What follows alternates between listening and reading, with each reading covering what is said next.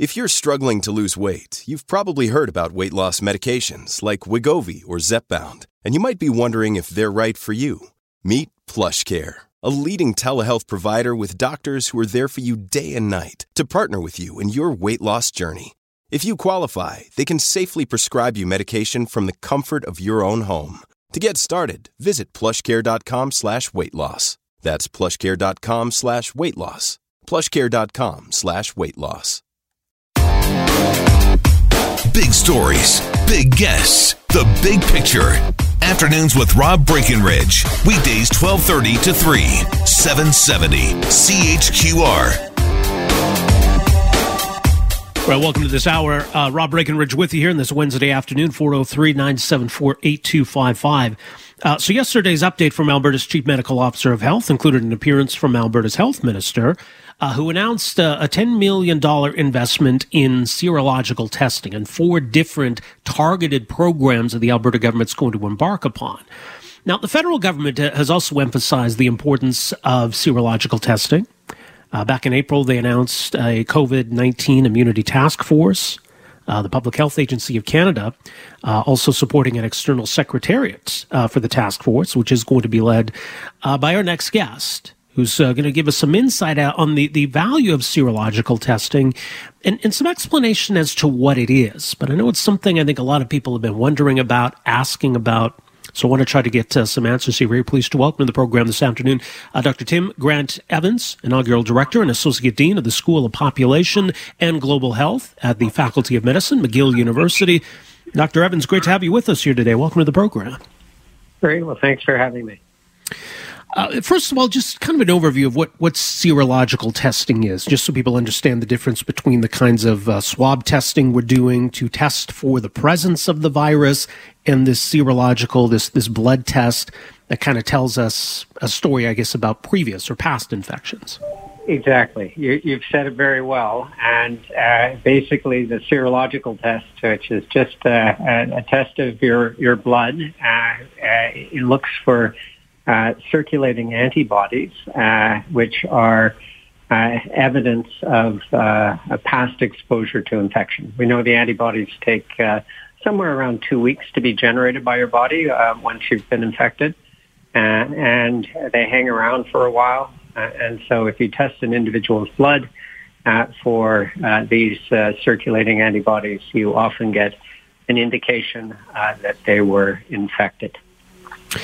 It's interesting because those antibodies are the body's defense against this virus. And as we look for vaccines and other treatments, I guess it's important to understand how the body reacts to this virus, what kind of immunity those antibodies provide, how strong that is, how lasting it is. But we're still trying to understand that, aren't we? We are. And but let me just make one prior point to that, which is when you have these circulating antibodies and some evidence of infection, it's often showing that many, many more people have been infected than have tested positive with the swabs. Right. And so the value of these tests is not only to give an indication of immunity, but it's also an indication of the number of people who have been exposed to the virus and have generated some antibodies. And so I think this is important because what we're seeing in many countries is that it's as many as 10 or 20 or 30 times the number of people that have actually been tested positive using the swabs. So that's the first. But the second point that you're making about our understanding, we know that these antibodies are being generated, but we don't know how long they last, and we don't know whether they are protective or at what level they are protective. And so these are studies that are now going to be pursued over time because it will take time to understand how long they last and whether they prevent people from getting reinfected. And so those questions are terribly important at this point in time to help us understand what these antibodies actually mean. Now, talk about the challenges, though, in reliable serological testing, because my understanding is that it's the kind of testing that can give you some reliable data if you're doing it at a kind of a societal level. But for an individual who wants to know, I felt sick back in February, I'd like to know if I had COVID-19. I mean, are we at that point yet where we can have that sort of individualized testing? Well, there are two issues there that I think are important to distinguish. First is the accuracy of the tests. What we're finding now with the tests that Health Canada has approved recently, I think there are now 4 that they've approved, which are tests that require a blood draw, from your taking blood from your vein, and those tests are very accurate. So the likelihood that you're going to get a test being positive when you're not, meaning suggesting that you've been infected when you were not, is extremely low. And so for those tests that rely on a blood draw, I think the accuracy is excellent and gives you a very good indication of whether or not you've been infected. The second question you're asking, though, is whether or not that information should be used, or how that information should be used with respect to an individual's, recommending,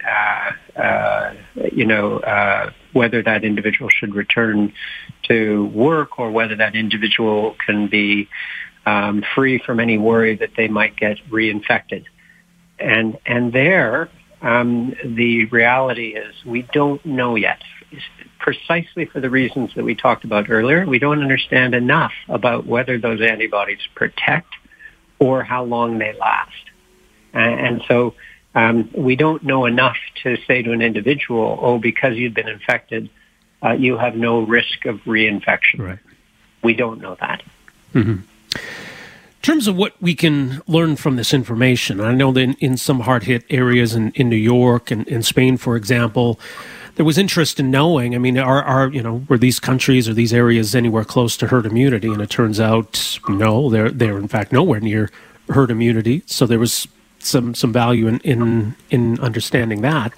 What can a country like Canada or a jurisdiction like Alberta learn from doing serological testing? Well, it can learn a number of things. First is if you see patterns of infection arising, which show, for example, some workers or types of workers are much more likely to have infection than others, then that gives you insights on environments where there may be need to make greater efforts to protect workers. And let me give you a very specific example. A study in the UK showed that healthcare workers that deal with patients with COVID had infection rates that were about half the infection rates of healthcare workers that were not dealing with patients with COVID. And what that suggested is that the protection measures for healthcare workers not dealing directly with patients with COVID needed to be improved significantly. And so this sort of information that you get by understanding the pattern of infection is extremely important in terms of adjusting workplaces to make them safer. Mm-hmm. The second is understanding what the risk looks like as far as a second wave of infection. And so if you see that in large areas of Alberta, that the prevalence of antibodies is very, very low, then that's extremely important in terms of making sure that all precautions are being taken with respect to a second wave, because you can't make any assumptions that you have some protection based on significant levels of antibodies.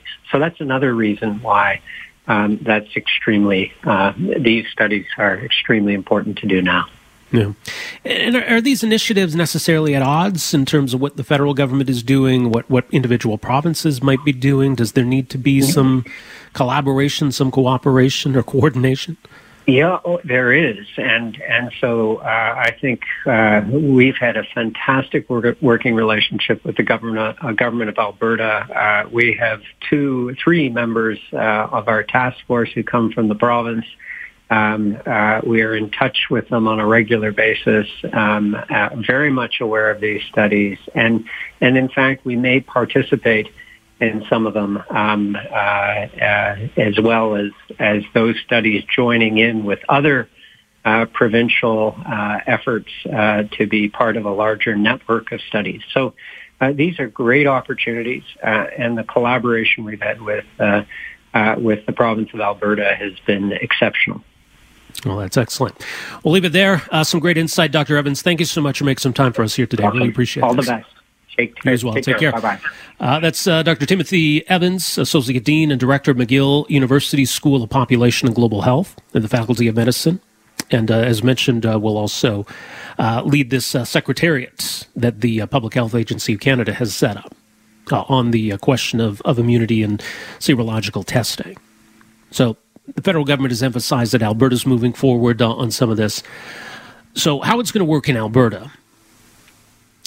So this is going to be a $10 million investment, 4 different studies. There are going to be 2 pediatric studies, one in Calgary, one in Edmonton, that will involve 1,000 children in each study, so a total of 2,000 children, to study them every 6 months until 2022. There's then going to be a random anonymous testing of about 55,000 blood samples from across the province that have been collected for other purposes. So to try to get a real random snapshot. And then, in addition to that, there's going to be 10,000 select Albertans over the age of 45 who will be tested regularly.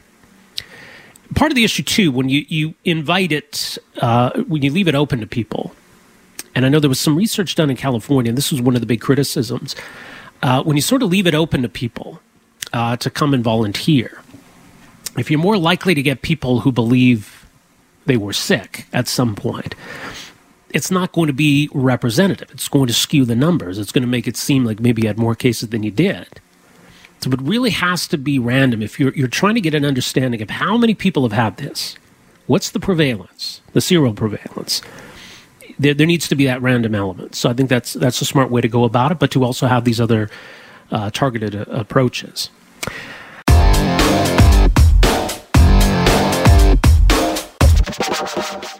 A few years ago, the previous Alberta government brought in the Voluntary Blood Donations Act, which is a little misleading because this ultimately deals not with blood donation, but with plasma. Now, plasma obviously comes from blood, but there are certainly different conversations. Canada is self-sufficient when it comes to red blood cells. Canada is self-sufficient by relying upon voluntary blood donors. That's not the case with plasma. Canada has to import the vast majority of plasma product from the United States, where the compensation of plasma donors is common. And in fact, there are very few countries in the world that are self-sufficient when it comes to plasma, and there may be a bit of a crunch coming. And I think that should be a bit of a wake-up call to us. There is a private member's bill that's about to be tabled by UCP MLA Taniel that would repeal the Voluntary Blood Donations Act. Now, there's been a lot of criticism of that approach. The NDP opposition and others suggest that this is something that we ought to be concerned about. But I mean, given that Canada does import so much from the United States, I think a lot of those arguments seem a little hypocritical. But certainly one thing that prompted the NDP government to do what it did was word that the company Canadian Plasma Resources was looking at setting up shop in Alberta. They do have clinics in Saskatchewan and New Brunswick. And so they've very much been at the center of this conversation. So I wanted to give the company an opportunity to respond to some of these criticisms and talk about what it would mean if indeed they were able to do business in Alberta at some point.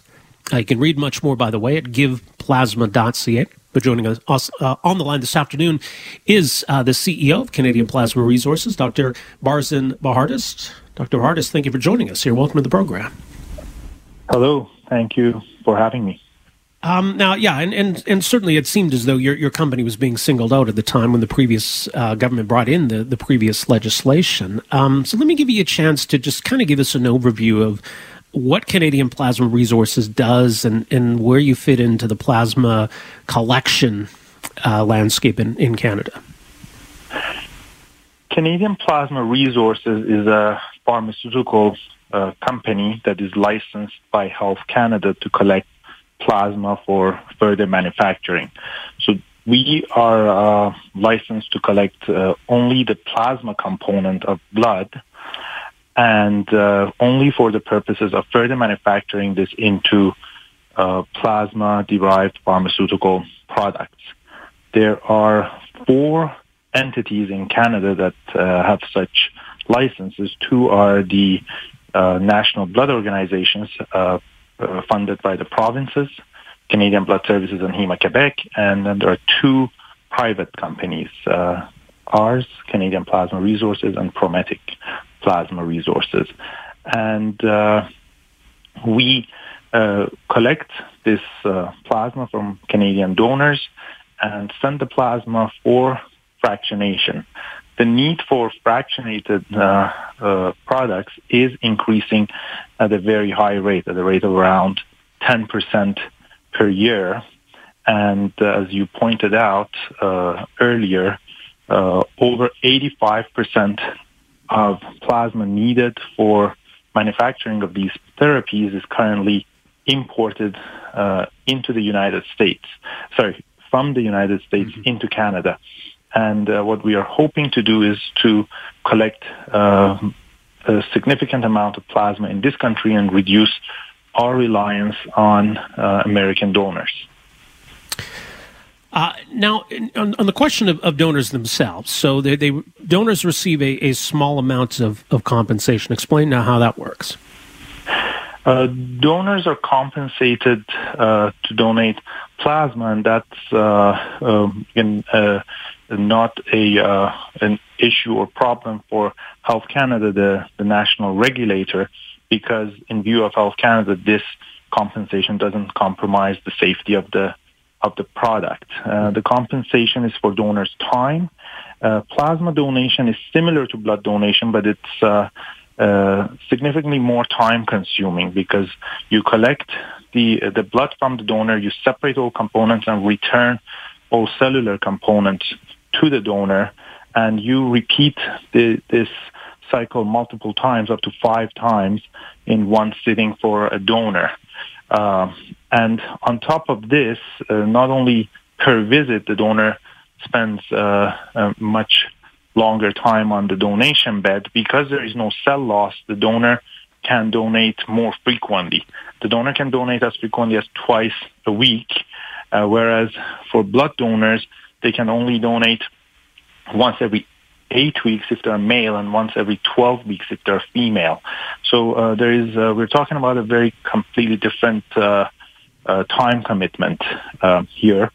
And the experience in other jurisdictions and in Canada shows that without compensating the donor for their time and travel expenses, it's not feasible to attract a large enough pool of donors to have a plasma collection center that is economically feasible.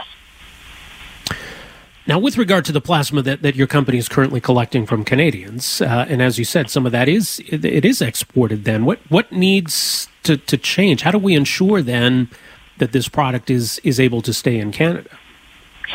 At the moment, unfortunately, Canada does not have a large-scale fractionation company or capability.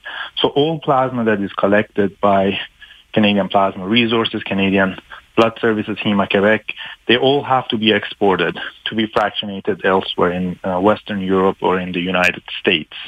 Hopefully, in the future, as the industry grows, there will be local manufacturing of the plasma in the country, and the plasma can stay in Canada. But at the moment or currently, what can happen is that the plasma that is collected in Canada and further manufactured outside the country, we can potentially have mechanisms to bring the finished products back into Canada. And that can be done through Canadian Blood Services. Canadian Blood Services and Héma-Québec in the province of Quebec purchase finished products from pharmaceutical companies and import them into the country. Almost over 60% of the budget of Canadian Blood Services is used for this purpose. So they're basically mostly a distributor of products, finished products for other pharmaceutical companies at the moment. And what we hope to see is that they would purchase products that are manufactured from Canadian plasma. At the moment, unfortunately, even though we have provided several proposals to Canadian Blood Services to move into that direction, both reduce cost and reduce dependency on U.S. donors, they have refused to work with Canadian Plasma Resources. Why is that, do you think?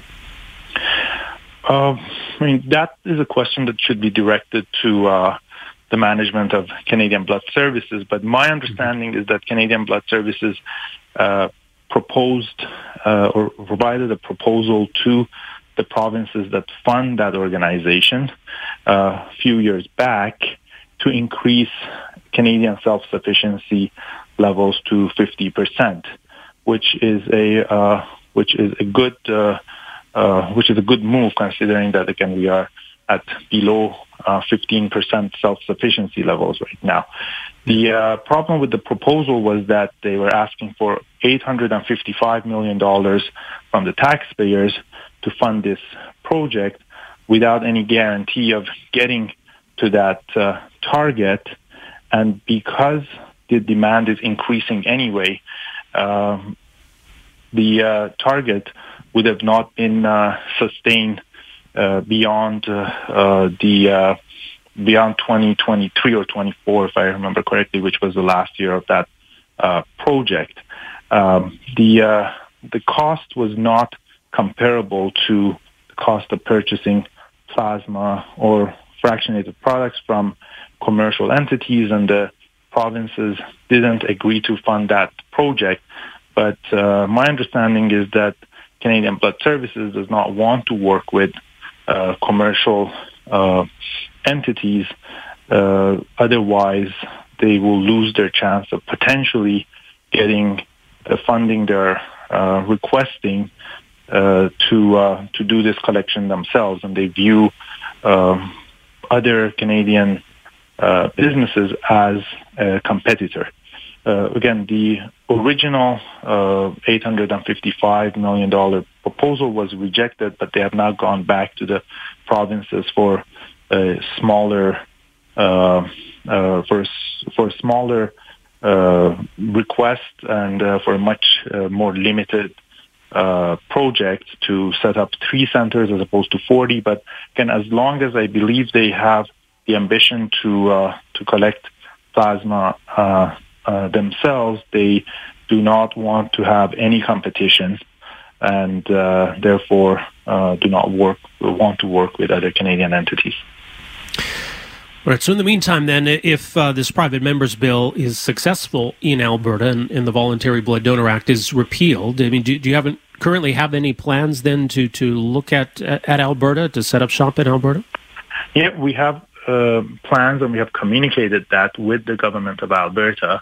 Our plan is to set up 4 plasma collection centers in the province that would create job opportunities for up to 230 highly skilled professionals, and collect a large volume of plasma. Our target is close to 250,000 liters of plasma per year when the centers mature. And we are ready to start this project as soon as the bill is passed. All right. Well, we'll continue to follow this as well. Much more as mentioned, giveplasma.ca. Dr. Bar Hartis, thank you for joining us here today. Appreciate this. Thank you very much for your time. Thank you. All right, take care. That is Dr. Barzin Bharhardist. He is CEO of Canadian Plasma Resources, giveplasma.ca. And it is interesting because you had even the CEO of Canadian Blood Services, Dr. Graham Sher, say recently, quote, "I certainly need to be very clear that we don't believe the existence of a paid plasma sector is a safety threat to product or to patients, and I don't think there is data or evidence to support that." So look, there are legitimate issues, as our guest pointed out, in Canada regarding what's known as plasma fractionation. And do we have sufficient capacity here to do that? And so unfortunately, plasma that is collected here does have to be processed abroad.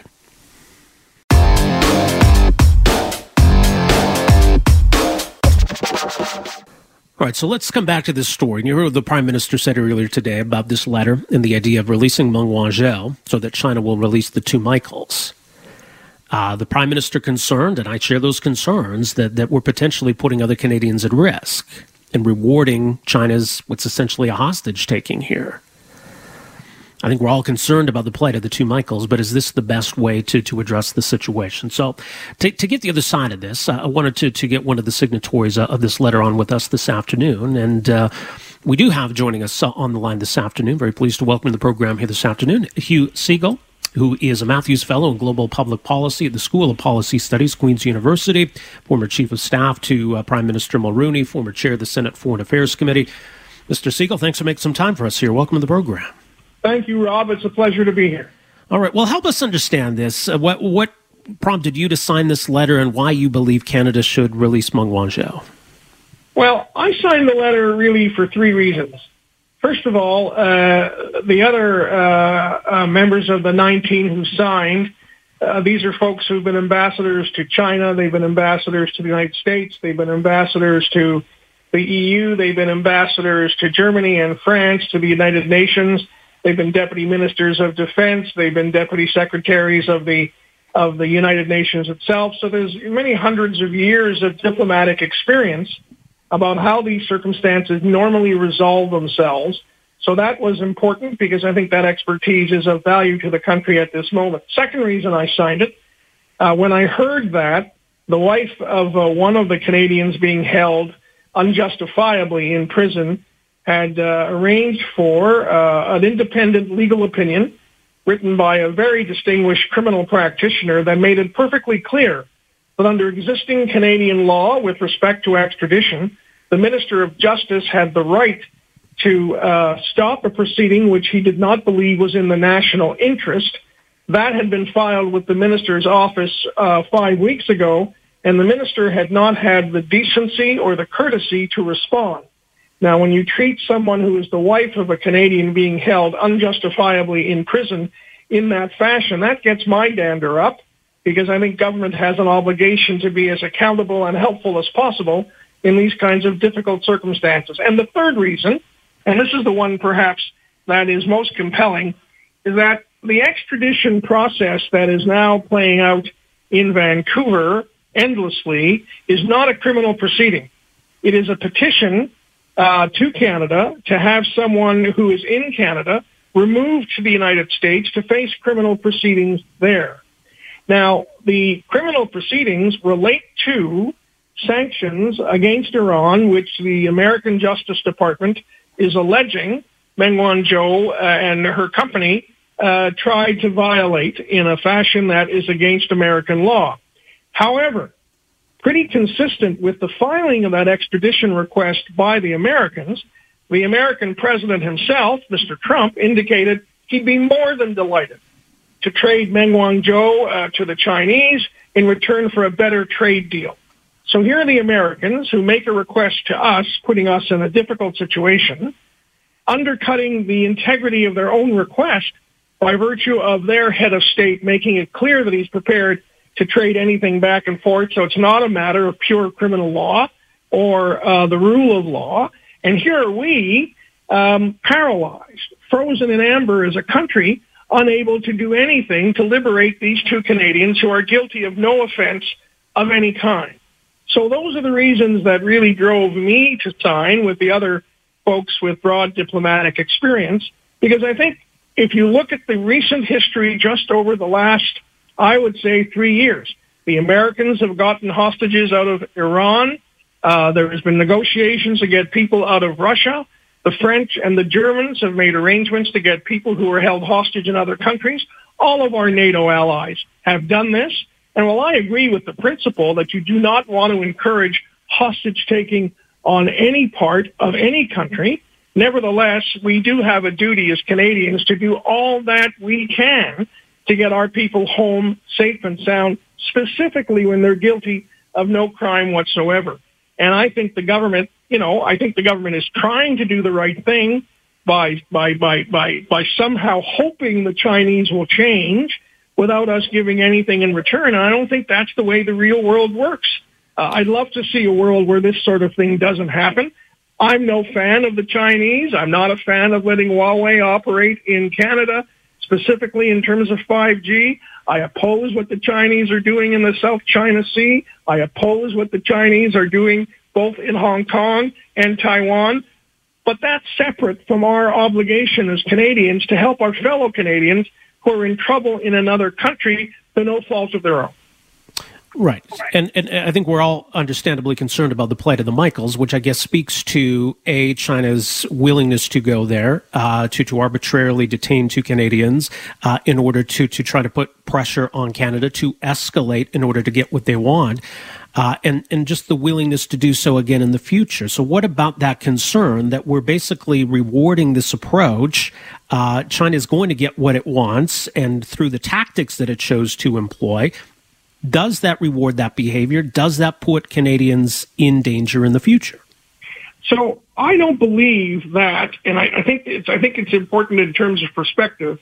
I don't believe that it's realistic for us to believe, as Canadians, that the Chinese Foreign Ministry or President Xi gets up every morning and asks his senior advisors or his significant other, I wonder what the Canadians think of what we're doing now. I don't think that happens.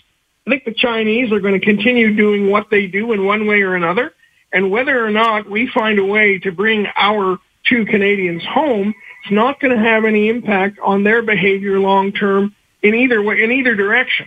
And so I don't think the issues connect as directly as the Prime Minister does. When the Prime Minister says, and I don't question his sincerity, by the way, when he says, well, if we give in to this, every Canadian traveling around the world will be at risk. Well, that would mean that when the Americans got hostages out of Iran, when the French got hostages out of Africa, all French citizens and all American citizens traveling everywhere were at risk. I think that's overstating the proposition, if I may say so. I think we should deal with this particular problem as best we can, and that's exactly why I signed the letter. But then you also seem to be suggesting that if we release Meng Wanzhou, there's no guarantee of anything with regard to the two Michaels. Well, I know what we can be guaranteed about. If we do nothing, nothing will change.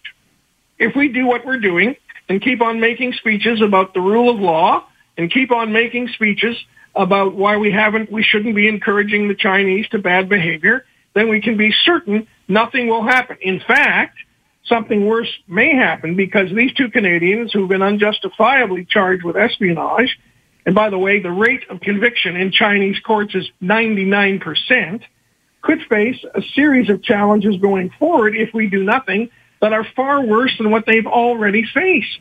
So I don't think that the option of doing nothing is a real one unless we want to just say, look, we're going to stick to this narrow principle of, the American extradition treaty when the Americans themselves have undercut it by what their own president has said. And, whatever happens to these two Canadians, I guess that's the way the cookie crumbles. That's not my view of what a sovereign government should be doing to help its people in distress. And that's why I don't think that doing nothing is an option. But are those the only two options? Is it really only down to releasing Meng Wanzhou and nothing else? Well, no. We could wait for, another 18 or 20 months until that case gets resolved in the courts of British Columbia. There may be an appeal after that. And then, by the way, the act under which this extradition matter is proceeding still requires the minister to make a decision as to whether or not he's going to ship Meng Wanzhou to the United States in the event of the court case going against her.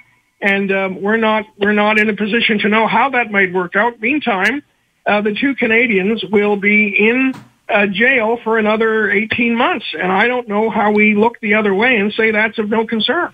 Well, we certainly shouldn't look the other way. This should be top of mind. But just again to clarify the point, that unless we release Meng Wanzhou, you're of the opinion that we have zero other options here. I'm sorry, can you repeat the question? That short of releasing Meng Wanzhou, we have no other options here? I mean, is that your position? Well, it's sort of what Canada can do to impact upon China. I don't think we have any other options. They're a greater military power. They're a greater economic power. We are caught between them and the Americans. If we don't do anything to change the water on the beans, as we say in the Maritimes, then nothing will change. All right, we'll leave it there. Mr. Siegel, thank you for making some time for us here this afternoon. Appreciate it. Thank you so very much. All right, that is Hugh Siegel, former senator, former chief of staff to Prime Minister Brian Mulroney, Matthews Fellow in Global Public Policy, the School of Policy Studies, Queen's University, one of the 19 signatories to this letter, and so laying out his reasons for why he signed it, why he believes this is the approach to take.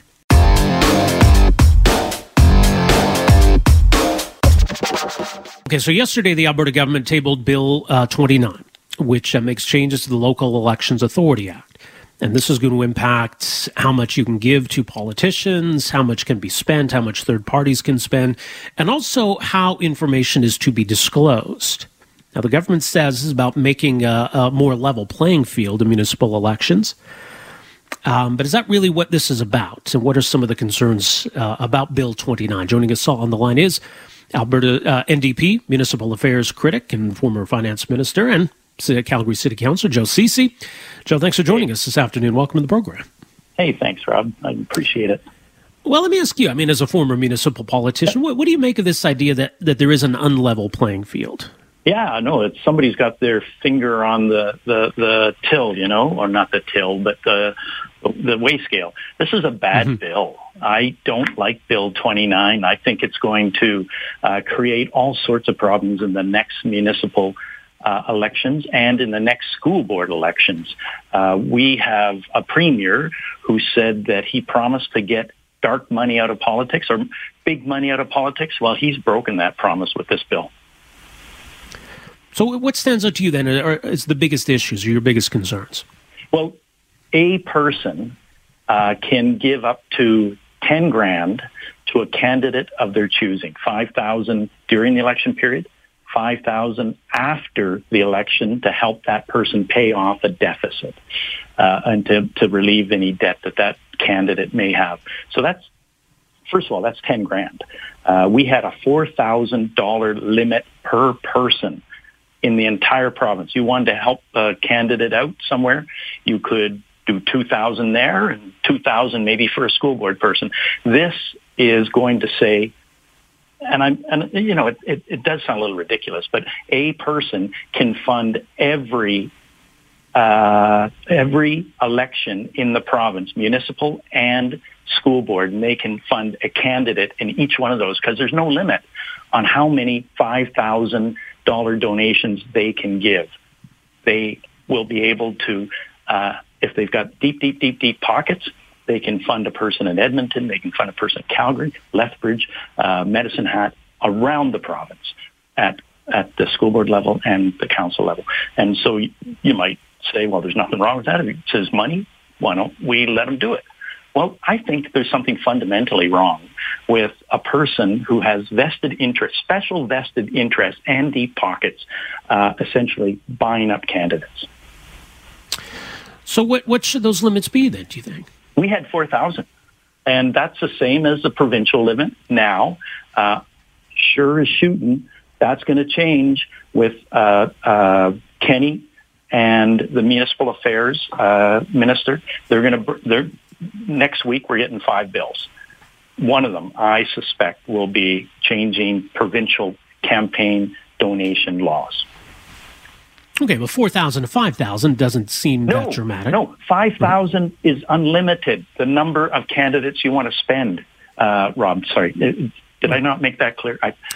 You can spend 5,000 here, there, everywhere. We had 4,000 tops aggregate. That was it. Okay, and so you're concerned then that you think people are going to take advantage of that? Yeah, right. I think there'll be big groups of people who pony up $5,000 each and come into candidate ward, say, I don't know, just pick a ward, 11, and say, we want to fund this guy, and we've got $5,000 each, and that or girl, and that person has a stellar campaign, and maybe they spend too much and they have a deficit after, and that same person can come back and round up all their friends and they can each give another $5,000. So we'll maybe see kamikaze campaigns as well, to the likes of Callaway. We'll see campaigns where competitors, you put up a candidate to run against a valid competitor, so that your candidate can, talk trash for the whole campaign against them and take them out. I think this is ripe for corruption. I think the minister is not being transparent and upfront with Albertans when he says, for instance, we're not going to make it so that candidates have to declare who they're getting money from before the election. We're going to say you can do it after the election. There's no transparency in that. There's no accountability in that. But the minister says we're going to reduce red tape for Alberta or those candidates so that they can focus on getting to the doors. Well, frankly, that's a lot of hooey, because even people in smaller. I think you're running out of power. Rob, you can still hear me? Oh yeah. Okay, sorry. Anyway, in even smaller campaigns, you have a financial person who takes care of your finances, and they can. It's no skin off their nose, so that they provide information on a regular, updated way about who's funding their campaigns. Now we're going to see that not be required until after campaigns. So there's no transparency, no accountability. It's not about red tape. It's about hiding who the funders of campaigns are. That's not true democracy. True democracy is when you know who's putting money up for candidates. Now we're just going to be in the dark until after the election. And so why is Alberta being treated different than any other place? And when we look around, they have to declare who they're getting money from. So this is not democracy.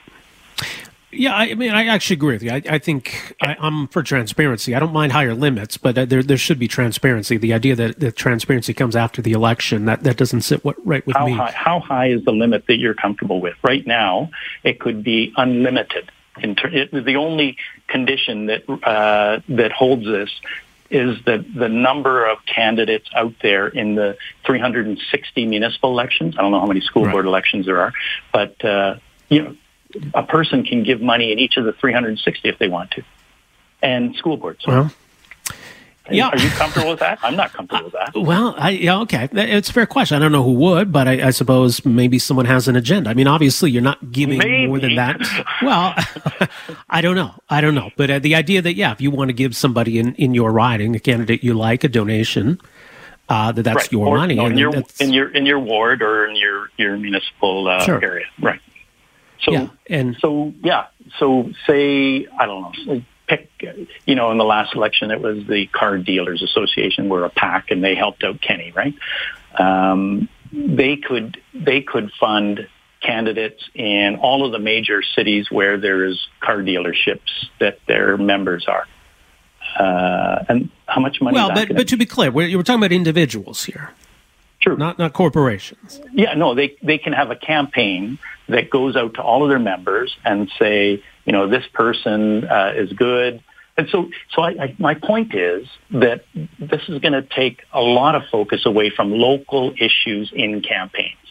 And we're going to be seeing special interest people or organizations start to influence municipal and campaigns and school board campaigns. Maybe they try and get people elected who for a public school board who don't have an interest in public education. where's it going to go, Rob? I mean, it's going to be pretty crazy. Well, it could be. I guess we'll see what comes of all of this. So the debate's going to be interesting on this one. Joe Ceci, we'll leave it there. Appreciate making some time for us here this afternoon. You bet. Bye-bye. All right, take care.